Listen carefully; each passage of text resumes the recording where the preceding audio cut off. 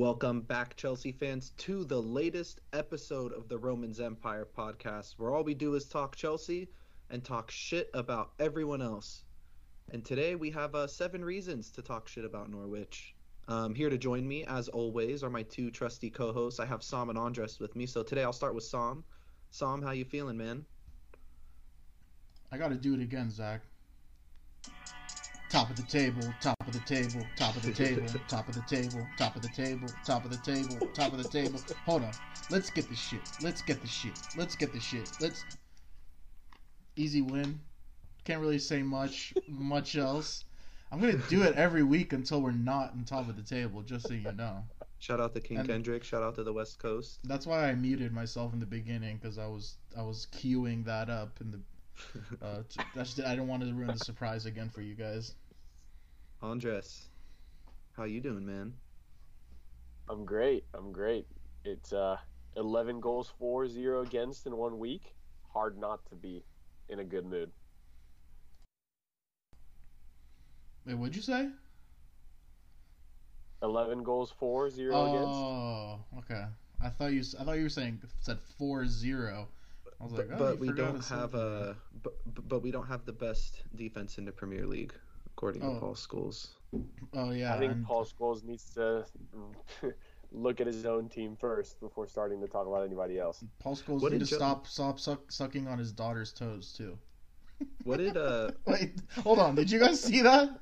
Wait. Yes, we did. Sucking on his daughter's toes? You didn't see that video? His daughter posted a video of him legitimately full toe in his mouth. I think he was biting her toenails. But Bro, it was just like could the week get any worse for Man United?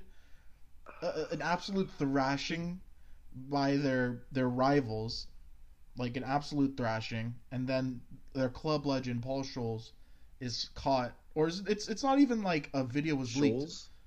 Scholes, you know, Paul Scholes, his he's you know Scholes, the foot thing. Yeah. But that was a joke, Zach. Come on, keep up. Come on, bro. Paul Scholes, and he because like I was saying, it can't get any worse with him. It wasn't even done. It wasn't like a leaked video. It was like an intentionally posted video. So, congrats to Man United. Jose Mourinho talked some shit about him too, and said like, "Who the fuck are you to tell me about managing a team when you only managed Oldham Athletic?" Something along those lines. It was a great week. It was a great week for us. All right, let's start off just quickly mentioning the midweek matchup. Champions League win 4-0 against Malmo. The dirty Swedes. Shout out to Nick Lennartson, our residential Swede. Very clean Swede. Resident Swede. Yeah, he's clean. Because he's in Switzerland. Yeah, exactly. He's an expat. It was an easy win, but at what cost? It was. I'm still very frustrated at the way Malmo played. They were rightfully frustrated, you know, getting destroyed, manhandled by us, but to end the match down Lukaku and Werner, who, you know, Lukaku's going to be out for 3 to 4 weeks with that high ankle sprain or whatever it is. Timo Werner out for a little bit while with a hamstring injury. How do you feel about the potential of playing without a true striker for the next 2 months or so? Or I mean, to phrase it a little bit better, Andreas, how did you feel about that specifically going into Norwich? I was a little bit scared because in my mind, Chelsea's never good in the early kickoff, and Norwich being like laughably bad for the past month only made this game more of a banana peel potential for Chelsea. So honestly, until we scored, I was just nervous that we were going to struggle to create against a low block. But I mean, Zach, I can't be the only one that was extremely surprised to see otherwise. Yeah, I think it was good timing for our strikers to get injured if they were to get injured going into a match against the worst team in the league. Um, but I would be lying as well. Andres, I'm with you on this. I was a little nervous going into the match. I thought the fact that we're barely scraping goals by with our defenders as of late, um, leading into it, definitely made me a little wary. But I'm glad we didn't have to worry about that at the I end of the mean, day, which is nice. last year we won Champions League without a striker. Our first match without a striker, we put away 7. Were we just not meant to have a striker and everyone else is supposed to score? Our Don't be defenders, our crazy. midfielders. No, seriously. A Mason Mount hat trick, that's nice, but do we even need a striker? Like, let's just play someone on false nine, anyone, and let's just let the rest go to work. I think it just shows that we don't need a target man. Like I don't think we need to make Lukaku specifically just a target man. Let him play as a complete forward and see what happens. Why did we even buy Lukaku? We don't need a striker. I'm ignoring that. I'm ignoring that. Okay, yeah, I mentioned Mason Mount. Well, first, let me go through the lineup real quick. Pretty strong lineup, and a lot of the names that we expect to see. Mendy in goal, Chalobinho, Silva, Rudy in the back, Jovicic in the midfield, Chilwell and Reese as the fullbacks, and the front three of Mason Mount, Cho, and Kai Havertz. So Mason Mount, the hat trick hero, first senior hat trick for Chelsea, first player to score a hat trick at the Bridge since Eden Hazard, and also had an assist on top of that, plus 3 key passes. I'll start off with a Twitter question. This one's from @Tennesota. That's a combination of Tennessee and Minnesota, I'm assuming. His name is Ted Laskell. Is that? I'm trying to think of the pun that he's incorporating with Ted Lasso. Is it like skull? Like, oh, he's a Minnesota Vikings fan. Skull. That's what it is, right? That's I'm guessing. All right. Yeah. All right, Ted Laskell. I figured you all out. This was I think this was a first time Twitter question from him. So what's up, Ted Laskell? He said Mason Mount is the best young English footballer, and he again proved that today. Zach, would you agree with that statement? There's a lot of other candidates out there, but what do you think? I think the only one that comes close in terms of overall potential would be Phil Foden. Personally, I have the Chelsea bias. I think Mason Mount is a more complete footballer at the moment. But of course, it's a tough call because you're looking at 2 guys that have the world in front of them, and you're talking about also 2 players that have potential Ballon d'Or potential if they hit that. So I would say Mason Mount, just based on the premise that he's won more. But I can see the argument kind of going either way. But I think the only person that comes close to me would be Phil Foden.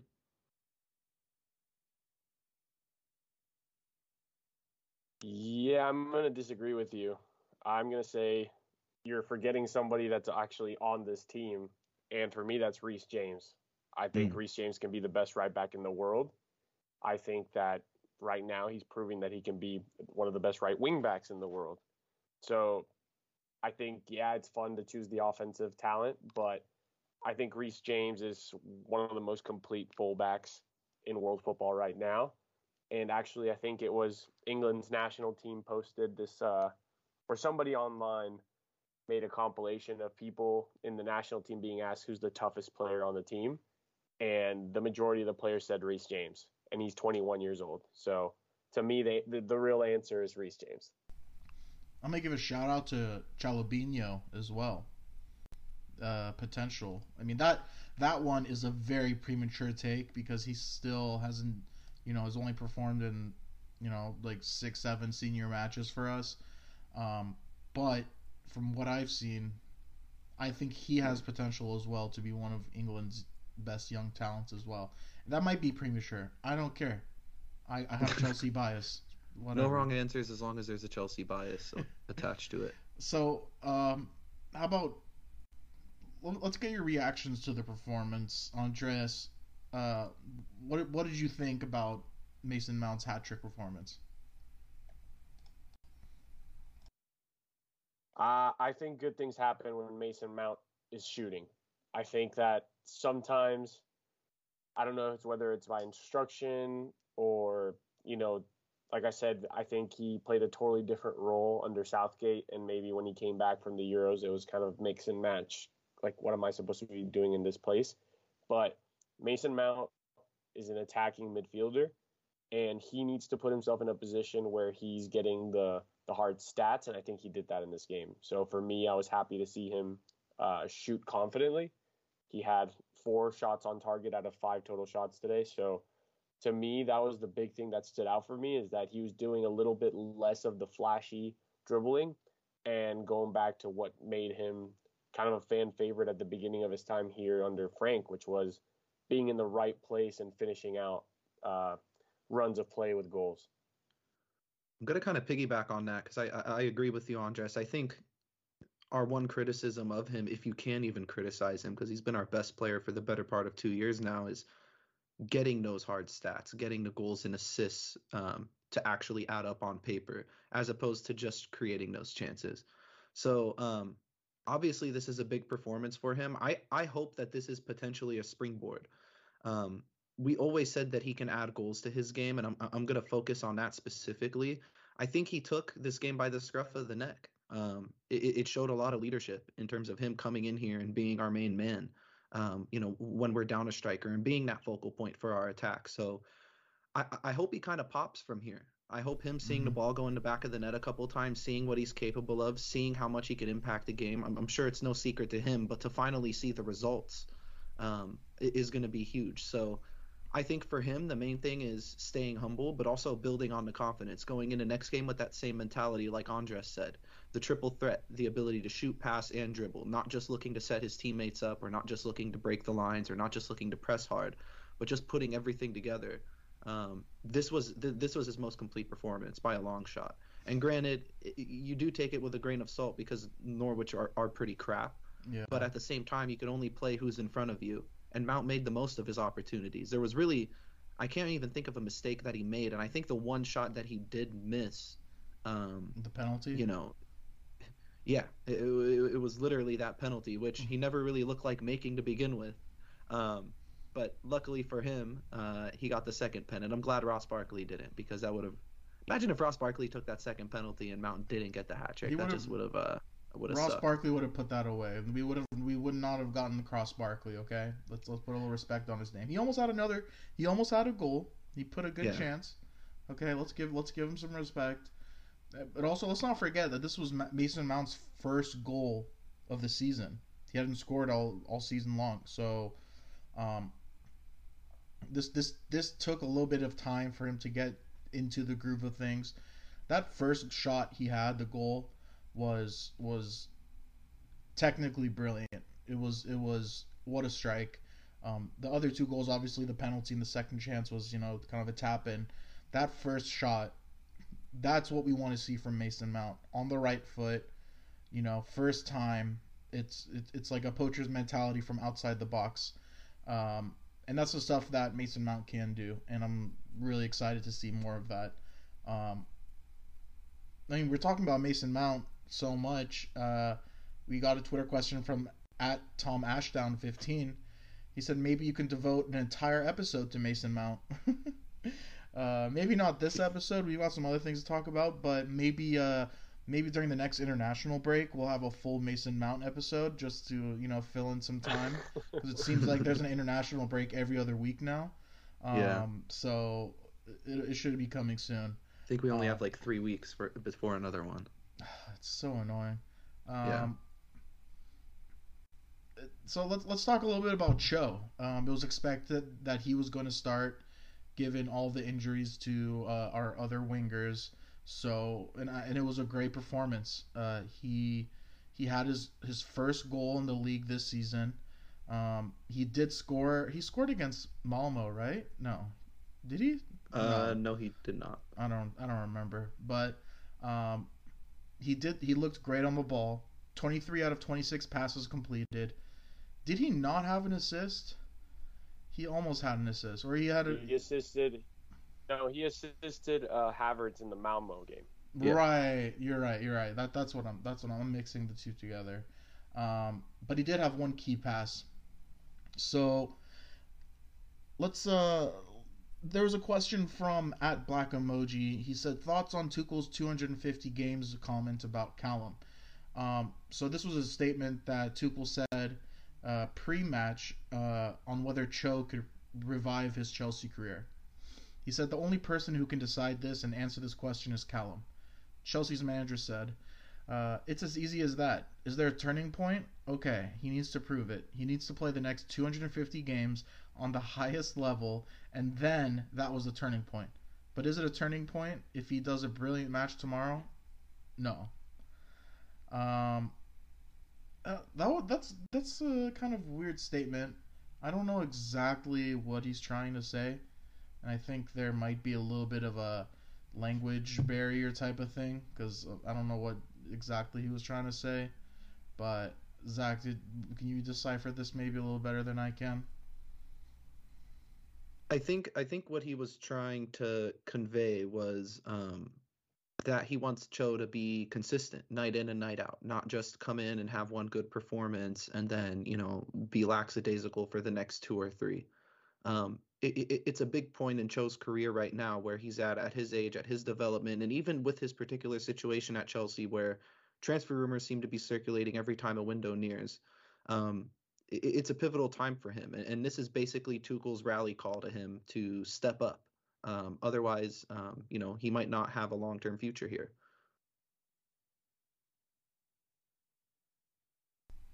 Andres, anything you want to add? Um, I honestly, it just kind of carries on to like what we've kind of been hinting at.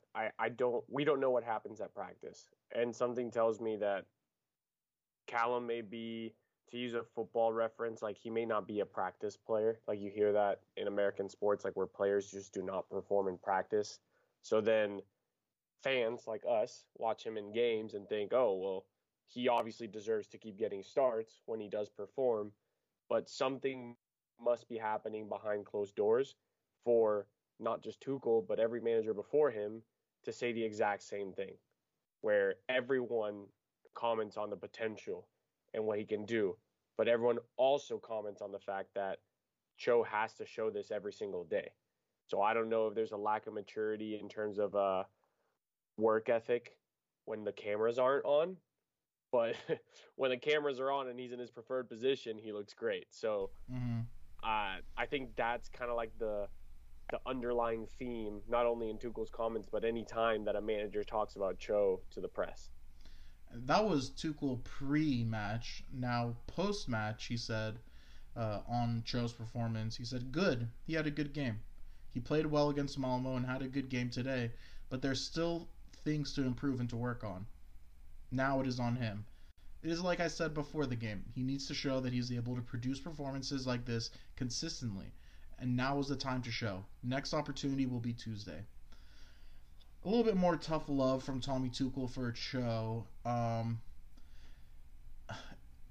Do you guys think it's a little bit unfair the way that he talks about him publicly? Like, do you like we've always talked about how great of a manager Tuchel has been, and I'm just not happy with the way. I'm not happy, but I just don't like the way that Tuchel treats Cho in the press and the way he talks about him. It can't be good for his confidence. It's not what the fans want to hear either. Maybe it's a little bit of trying to light that fire under him, but I really do think it hurts his confidence more than it helps him. Andreas, do you have any thoughts? Yeah, I think what bugs me, I don't mind when a manager tries to give tough love or encouraging kind of thing. Like Cho's young, and we know Cho is very much into the whole social media, and he looks like the kind of player that's going to Google his name after a good match and just kind of read in his own hype. But what I don't like is it has to be consistent across the board. You never hear Tuchel say something like this about other players that aren't performing. He kind of hinted at the fact that Kai and Ziyech didn't perform, and that's why Barkley was getting minutes.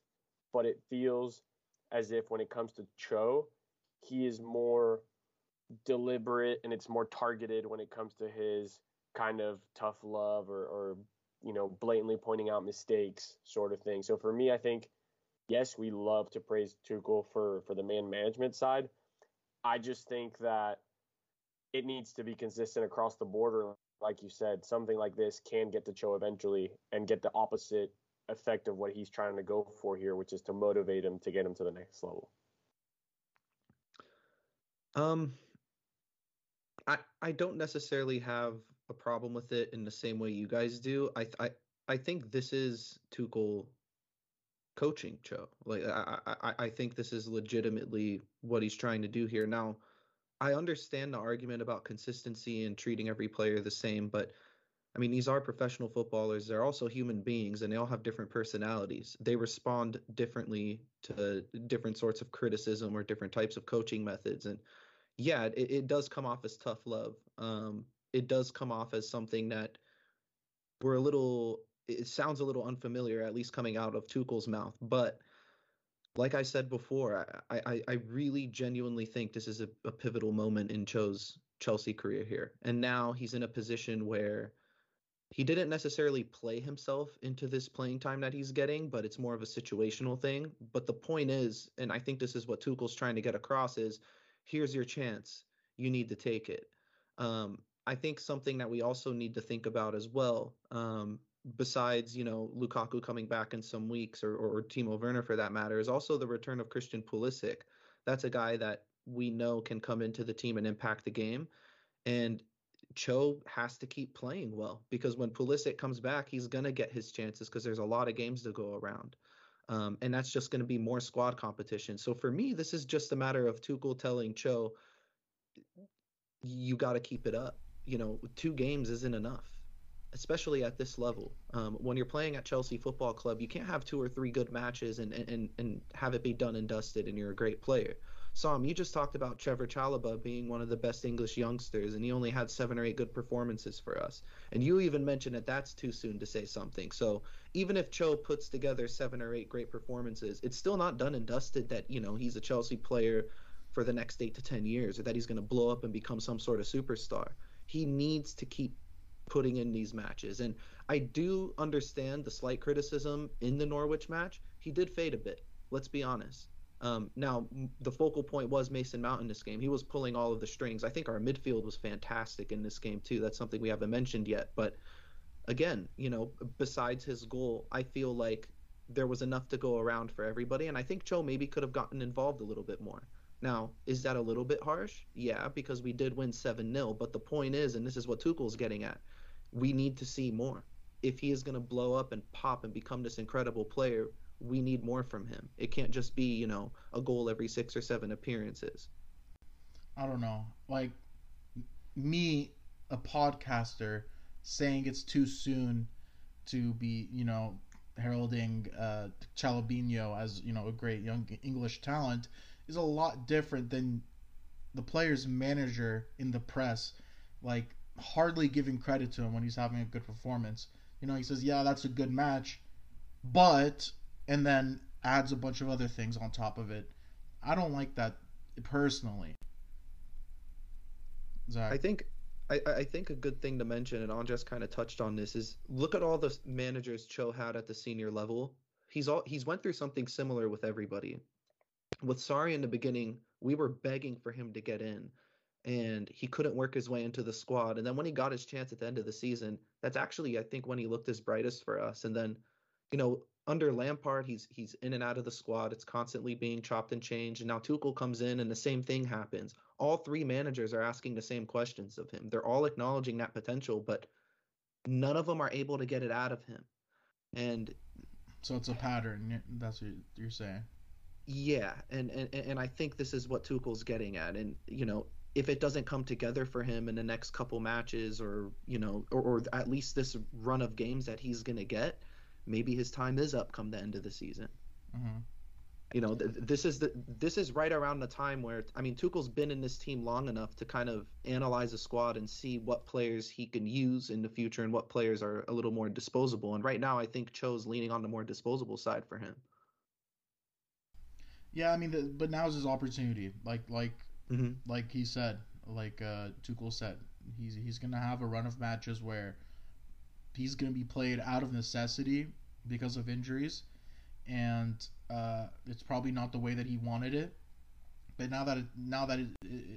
it's the case. Now that that's the case, he's got to take it. And we have a pretty easy run of a couple matches coming up. Southampton midweek, then Newcastle next week, Malmo again, then Burnley, and then we have Leicester. So we have 4 matches against low level teams comparatively. Should win. Yeah. That we should win and that he should flourish in, that he should have confidence in. And I'm really November 20th is the Leicester match. So that's a little under a month. I'm sure that health, the health of Werner, Pulisic, and whoever else, Ziyech. I mean, he is healthy, but anyone else who can play that winger role, whether he has played well enough in those previous 4 matches to warrant himself to play this match, and that's something to keep an eye out. So let's talk a little bit about Kai Havertz. He did score in the Malmo match, as we mentioned. A cheeky chip, I must say. I mean, those are the type of goals that he scored time and time again at Leverkusen. But in the Norwich match, he was not impactful at all, which was surprising because almost every other player played incredibly. He was the one lone player who was just like a dull spot. Only 1 shot on target, 2 out of 3 dribbles completed, not a single key pass, 5 out of 12 duels won. It just seems like we're going back into the phase of Kai Havertz that we saw last year, where he looked very lethargic. It looked like he wasn't trying. It looked like he was lost, and it's happening again. Zach, what do you see with Kai Havertz? What's going on with him? Sam, I don't really know. Because sorry to cut you off, but this is like his opportunity. Again, like we talked about Cho, Lukaku and Werner are going to be out. This is his chance to solidify himself as a striker. I mean, even if that's not his natural position, that's a position he can play. Well, I remember before the last international break, we specifically called out Mason Mount and Kai Havertz for not performing well enough this season. And, we come back from the break and we see what Mount's done. His focus seems to be aligned again, and, he's back and banging, and we just haven't seen that from Kai. I think our best performances from him have come in Europe, and I don't think that's a coincidence because the matches tend to be a little less physical and they tend to be more open, which kind of suits his style of play a little bit more. There tends to be more space for him to operate. In a game like this, obviously it's stacked against him because, if you are going to play him as a striker, ideally you're not going to do that against a low block, at least a striker like him. But the same criticism I had for Cho in terms of fading applies to Kai. But the difference is Kai didn't show up at all. I don't remember any time where, he looked like a threat. He's getting constantly bumped off the ball. His body language doesn't look great, and that's a bit of a concern for me. But it really is confusing because you're looking at a guy that has all the talent in the world and someone that when we purchased him, I mean, it's still expected that he's going to become a, 25, 30 goal contribution player, in terms of goals and assists. So we're still waiting for that to happen. Maybe it's some growing pains with the Premier League, but from what I've noticed and seen, I think he's had his better performances in Europe. And like I said, I think the physicality and just the openness of the matches and the space that he has a lot to do with it compared to, playing in England where, it very much is smash mouth shit house, and there's really no space to operate for a player like him. I get that we want to see more goals and assists. I totally get that. I'm on the same boat there. I think it's a little harsh to jump on this specific performance and say that he didn't perform, because I'll put it this way. We've played teams just as bad as Norwich with actual strikers, and we didn't score 7 goals. So much like when we talk about how Timo Werner does things without doing things, I think that we can at least give credit to Kai for unlocking everyone else.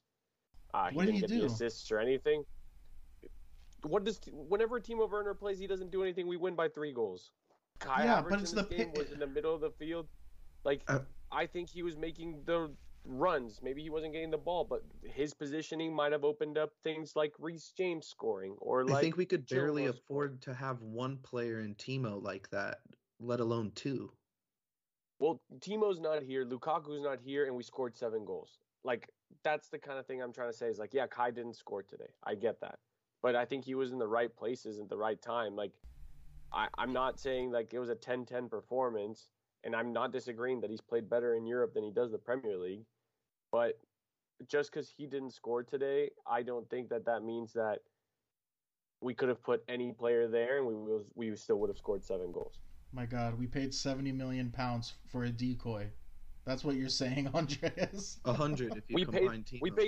We paid 90 million for Lukaku, and you just joked about Lukaku not scoring. I mean, Psalm, in Andres' defense, this is the same club that paid 70 million for a backup goalkeeper. No, look. I'm gonna disagree. Like, we don't score 7 goals all day, and we bring Kai Havertz back to the striker position, and we suddenly score 7 goals. No, he had one shot though. Like, again, it's a false 9. You guys have been calling it a false 9 this whole time.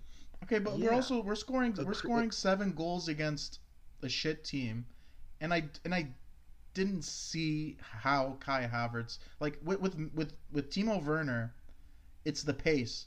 It's the thought in the back of every. It's the thought in the back of every center back's head. Oh man, this guy's gonna burn me for speed. With Kai Havertz, yeah, he's fast, but he doesn't have Timo Werner's speed. I don't see how. Like, and I get what you're saying about what Timo does. I agree with. You know, like, might not be contributing with the raw numbers, but he is contributing to the match. With Kai Havertz, and I'm not just talking about this match. It's been like this the whole season, plus how it's been the whole time he's been on Chelsea. He has these spells where he doesn't impact the match at all. And I mean, maybe you saw something I didn't. Maybe I'm wrong, but I'm just saying it how I saw it, and I didn't really see much from him. Zach. I'm not totally shitting on him. I'm just saying I need to see more. I don't think that can like really be argued with the price tag and the reputation that he comes along with. Like, this is Germany's star boy. Right. I get that. So you know. And how they perform on fucking international break. When they play for Germany, they put away goals. Though. Yeah, both of them do. He plays He plays right behind the keeper. Like, not the keeper, the striker though. Like, we play him off center. Like, there might be something there to it. Like, I'm not saying like we don't know how to use Kai Havertz, or like Kai Havertz, it's our fault. I'm saying, like, it's a different role altogether. If we want Kai Havertz to score, let him play behind Lukaku or Werner or whoever, and don't force him to defend. Don't force him to go off center, and make the off center runs be something that he adds here and there. Like, that's what I was getting. You're right, because I'm looking at Kai Havertz's heat map right now, and he's hardly in the center. So you're right about that. Well, to be fair, I do think partnering him with Lukaku will free him up a bit, because it'll let him, if he can play in that second striker role, in almost that like positionless role where he just goes and finds the fucking game and finds the ball. Right. Maybe that'll suit him. Like, sort of how Ozil was in his prime at Arsenal. I hate to draw that fucking comparison, but in the same way, go a little further and go to Madrid, where he was the best 10 in the world. Exactly. He didn't have a position. There wasn't like a, you know, if you looked at his heat map there, I mean, he's here, there, and everywhere. He's all over the fucking place because he just goes and finds the ball and makes things happen. I think he's Roy Kent. But again, you're stuck in this conundrum where you're not going to make you're not going to change the whole system to accommodate Kai, because we tried to do that for Lukaku and we saw how that worked out. So Kai has to figure it out, and that's what I'm getting at. The best part about that Roy Kent joke is that Zach didn't get it. I wish. Yeah, it's a champ. Watch it. No, but I want to just say, like, we talk about not accommodating or whatever. Like, we hit a rough patch in the past couple of weeks where our chances created were like stiff forced chances, and like we were talking about, like, potentially switching to a back four. Tuchel mentioned potentially switching to a back four, and this isn't like a Kai specific issue. We had misfiring and like no creativity for like 3 or 4 matches altogether. Like, Kai Havertz got a hat trick playing the number 10 role. I know it was Barnsley or something, but like, he was a number 10 at Leverkusen, which made him have the price tag he had, and we played him in the number 10 maybe like 7 times before he got COVID, and then those 7 times we all thought he was the best player on the pitch. Like, I don't think there's a coincidence there. Yeah, but again, we just need to be realistic about it. Like, I don't see us playing a back four, and I think the thing I would like to see that might unlock him would be a front three of Kai, Lukaku, and Mount, and have Mount play just in behind Lukaku and Kai, and then have Kai play in that role out like I was talking about, where he just finds the game. That way you still have your energy up top with Mount, you still have your goal scoring with Lukaku, and then Kai can just be that creative force that, we bought him for. Andreas, the Kai Havertz apologist. Here, I'll give you a lob, okay? Mateo Kovacic. Let's talk about him. Thank God. All right. Kovacic Listen. Was here in full effect. 94 pass completion rate. So he had 79 out of 84 passes completed. 6 key passes. 5 out of 8 long balls completed. 2 big chances created. He has been on an absolute tear and has questionably been our best player in the past month or so. Consistently our best player. I think the growth from last year to this year, Mateo Kovacic has become a world-class center mid. Andres, what do you think? Listen, don't look now, but he has more assists than KDB and Bruno Fernandes combined in the Premier League. Woo! How many does he have? I think he's at 3. No. He had 2 this past match. Yeah, he's had more than that. I can pull it up real quick. He had he's got one 5 assists. Lukaku's first goal at the Bridge. He has 5. He's got 5 assists. That's more than the 2 best 10s in the league. 5 assists in what, 9 matches? 8. That's ridiculous. Yeah. So my point is, like, people love to complain that Kovacic is just like a dribble in circle merchant or a possession, like, what's it called, press resistant merchant, and that's the only thing he can do. He has had, and in this game specifically, he had like the Cesc Fabregas to Diego Costa Watford pass to Cho.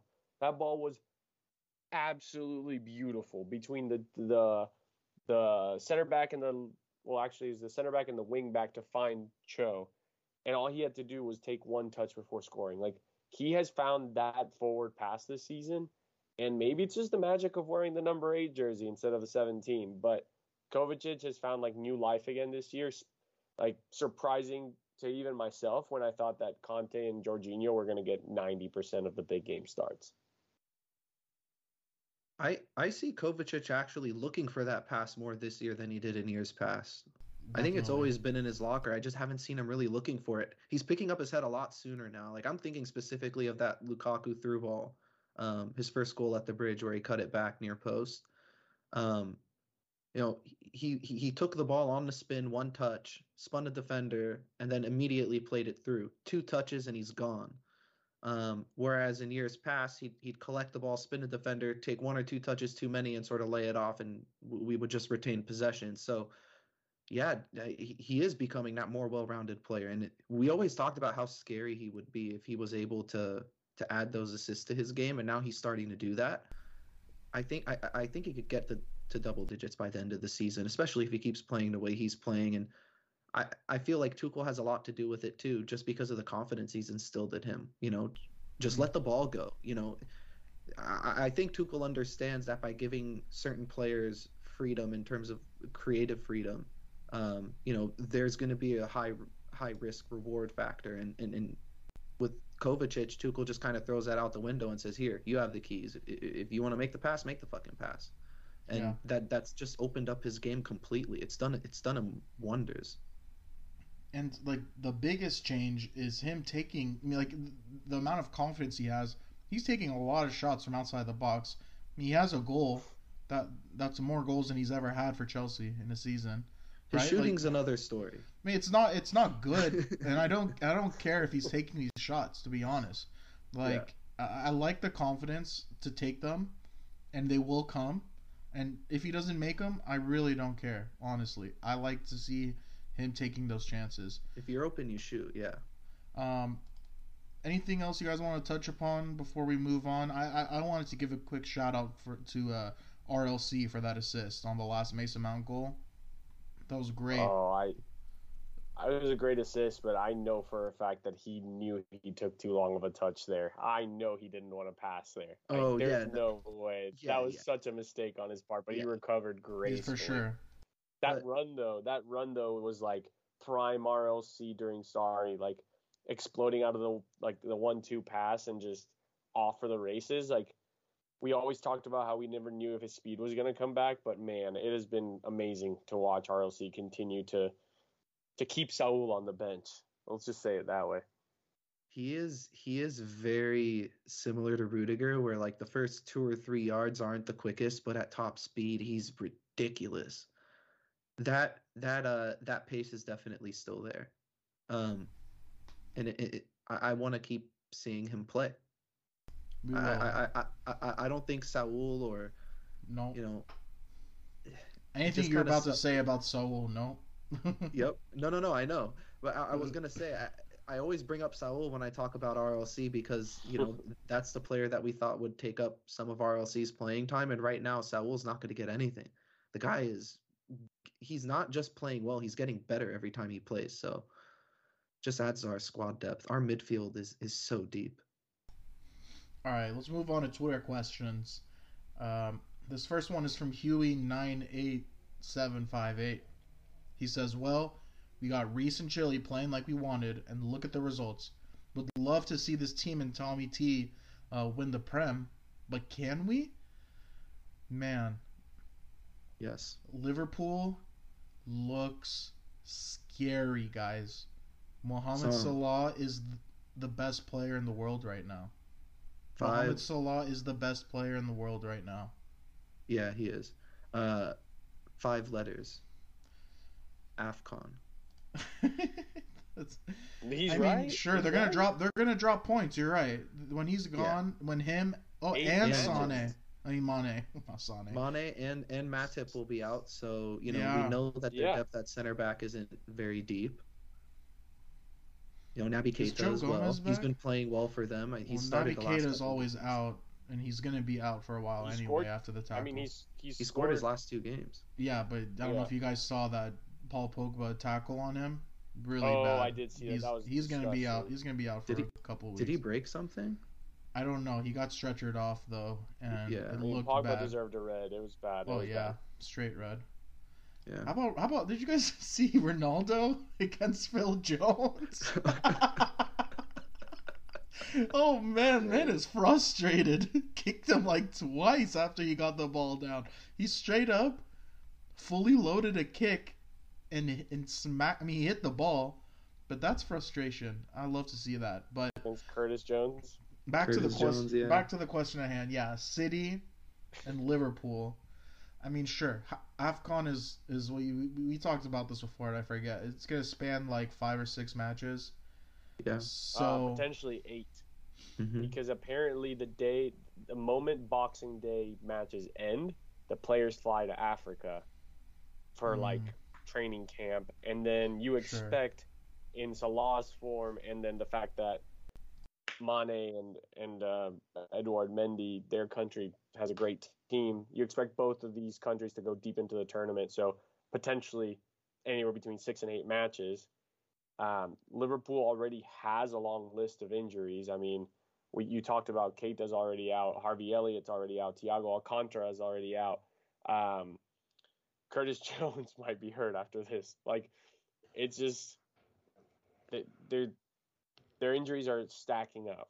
And I don't know about you, but a front line of Jota, Divock Origi, and Firmino isn't quite the same. I wonder how long until Klopp complains about the injuries again. It's usually right around Christmas time where he starts complaining. I do want to say, like the fact that we have the best 2 wingbacks in the world right now in terms of form is crazy, because I think that's the one aspect of this formation that I thought could be lacking. When Thomas Tuchel was running this formation at Dortmund, he had Hakimi and I believe Guerrero, who are both not natural defensive players, meaning they were bombing forward and scoring plenty of goals. But now our wingbacks are doing so. And they can hold their own defensively. Right, exactly. So they're doing it on both ends. But I can't remember where I read it, but apparently Reece James was a striker at some point in the youth. And the fact that now he's chipping the keeper super confidently, like, I'll take that any day.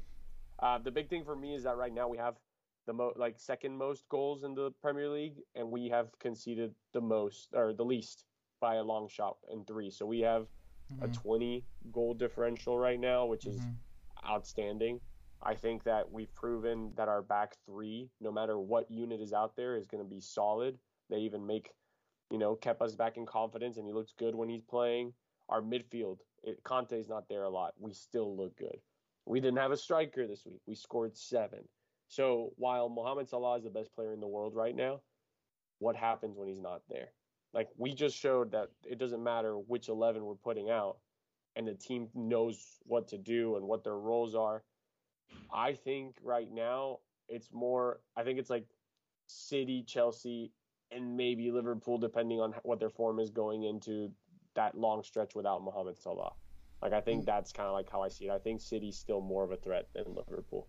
And it's great how we can rule out United now after this past week. I know this is... I ruled them out since the Paul Scholes curse. Paul Scholes talked shit about Chelsea and said how United has the best defense and offensive unit. Then he sucked a toe on Instagram. And now he's Paul Scholes. United has conceded. And now he's Paul Scholes. How do you they conceded like 11 goals in 2 games. How do you even start by saying... Like, the first compliment in anyone's head, if you're going to compliment Man United, is not that defense.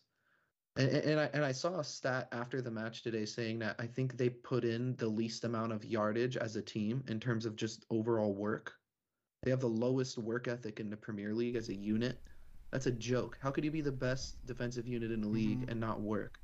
Yeah, I mean, when you have a guy like Ole Gunnar, it's hard to get, motivated to run when you have someone like that behind the helm. I feel like he's one of those old heads that whenever he talks, every great player in his generation just goes, oh, like, just come on, Scholesy, just stop it. I mean, I also want to add, like, you talked about them not having the yardage. Everyone that's like in the Man United stratosphere wants to complain about Fred, but Fred has more tackles than their whole back line. So you're going to really say that somebody like that is the best defensive unit in the league? Come on. All right, let's go on to the next question. This one's from Ron, a.k.a. Bone Daddy Cool, a.k.a. Bone Daddy Deluxe, a.k.a. Bone Daddy Supreme. He asks, 23 goals, only 3 conceded. What's more impressive?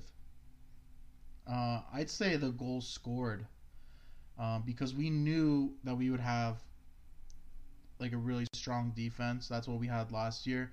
The goals are what didn't come. It didn't come. But then again, what's 7 divided by 23?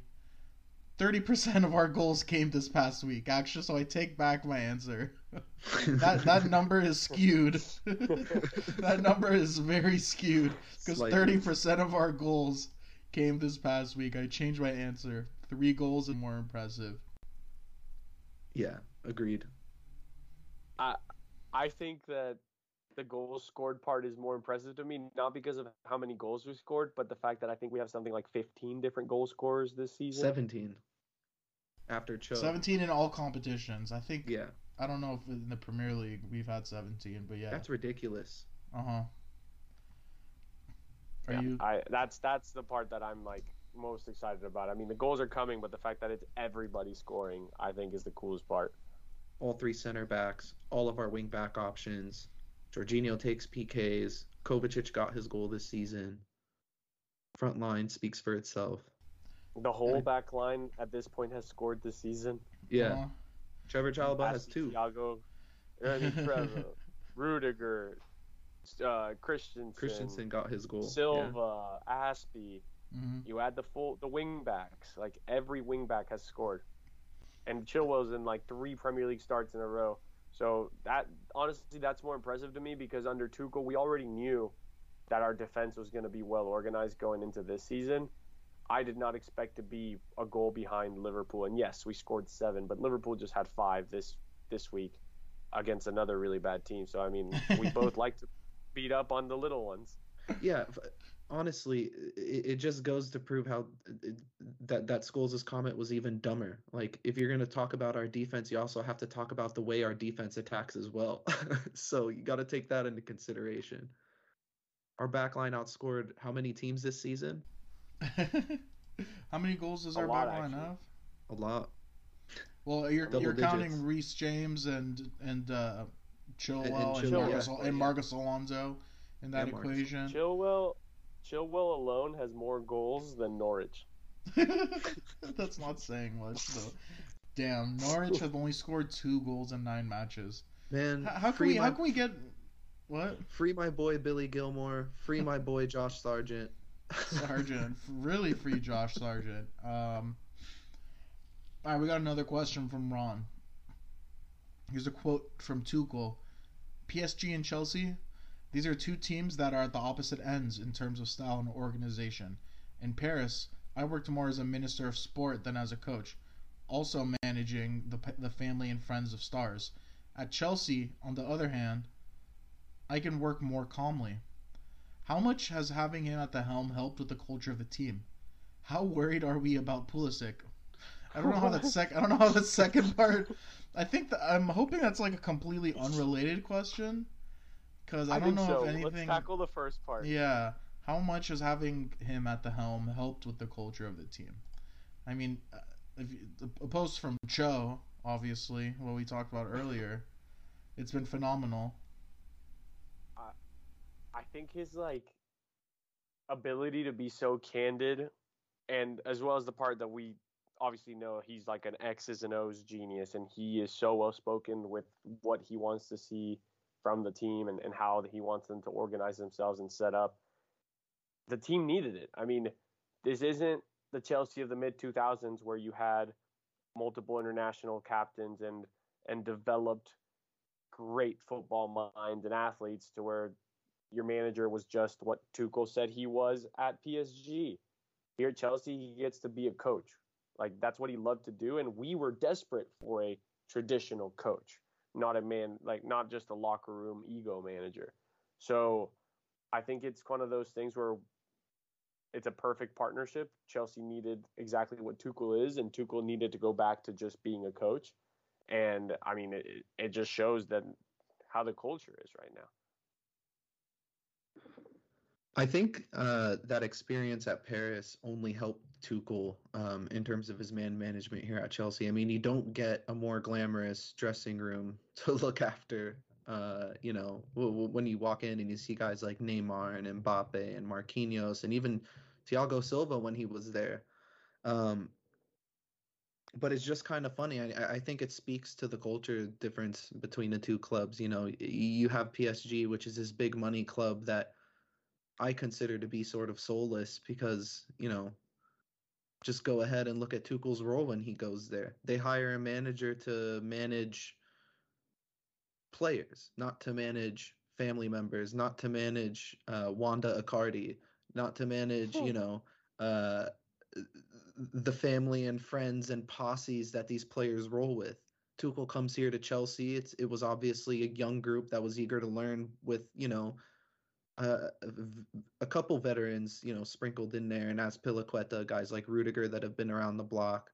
Um, but yeah, I think it's very much needed. This is exactly the type of manager that we needed to come into the club because as great as Frank was in terms of morale when he first came in, the tactical side wasn't there. And then when that started to dwindle, we saw his relationships with players start to deteriorate.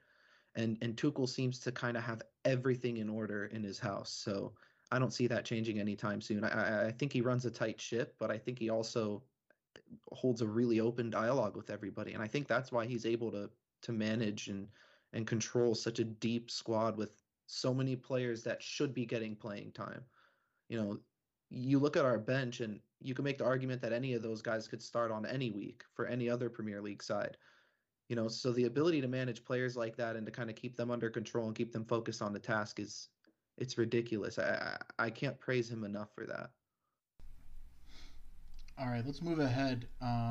Midweek matchup, Carabao Cup, at home against Southampton. Before we jump in, I kind of wanted to just go through the list of teams remaining, just to get a gauge of, what's left in this tournament. So Arsenal and Leeds. I'm going to read the matchups. Obviously, only one of these teams will advance. Arsenal and Leeds, QPR and Sunderland, Burnley, Tottenham, Leicester City, Brighton, Preston North End, Liverpool, Stoke City, Brentford, West Ham, Man City. So there's 1, 2, 3, counting Southampton, 4, 5, 6, 7, 8, 9, 10 Premier League teams left.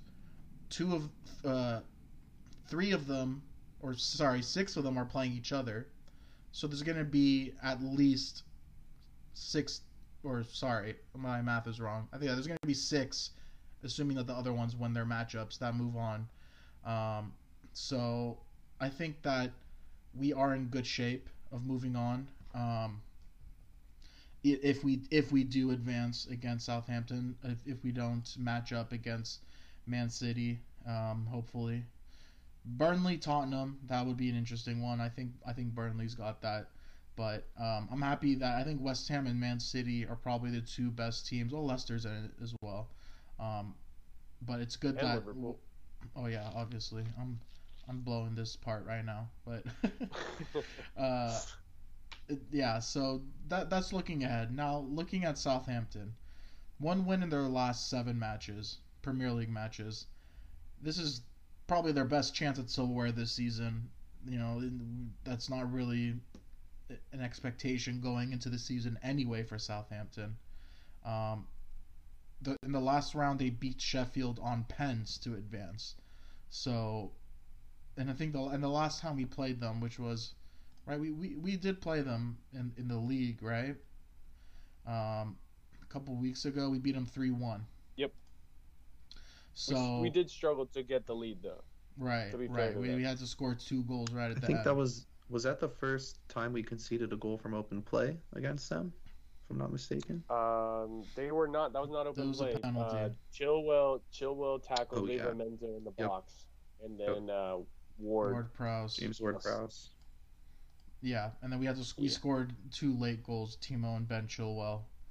That was the triple banger, right at the end with Ben Chilwell.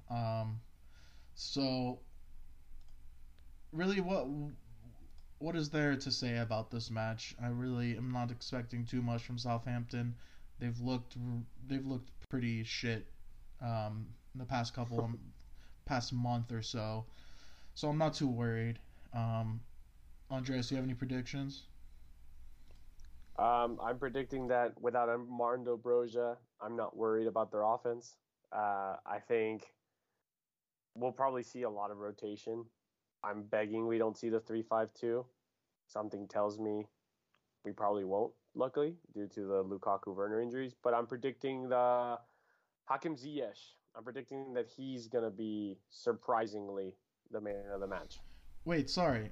I'm jumping back, but against the Norwich game, did you guys see that little skill move that The Meg? yeah, that he had in the corner? Oh my Yeah, god, that was nasty. pretty There much was a the- video from the stands that someone posted, and that was crazy. Sorry, Zach. You're good. It's kind of hard to say what kind of team they're going to put out because on one hand, this might be their only chance at silverware, and then on the other hand, they have a potential relegation battle on their hands. I'm not expecting Newcastle to stay at the bottom of the table beyond January because I'm expecting them to spend a lot of money. Um, I'm going to go 3-0 Chelsea. I think it'll be comfortable. I think this is a good team to play against after a 7-0 victory because this is a team that's very prone to conceding 9. So maybe, who knows, we might have that on the cards.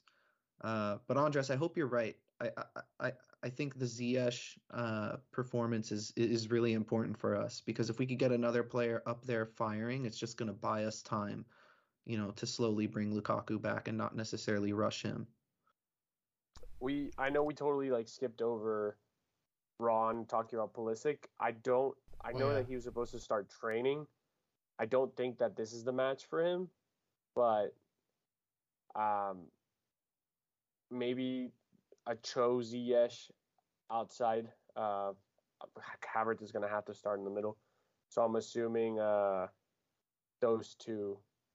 I think those two are going to need to be the key contributors because, again, if the front three are playing well, then the team will play well.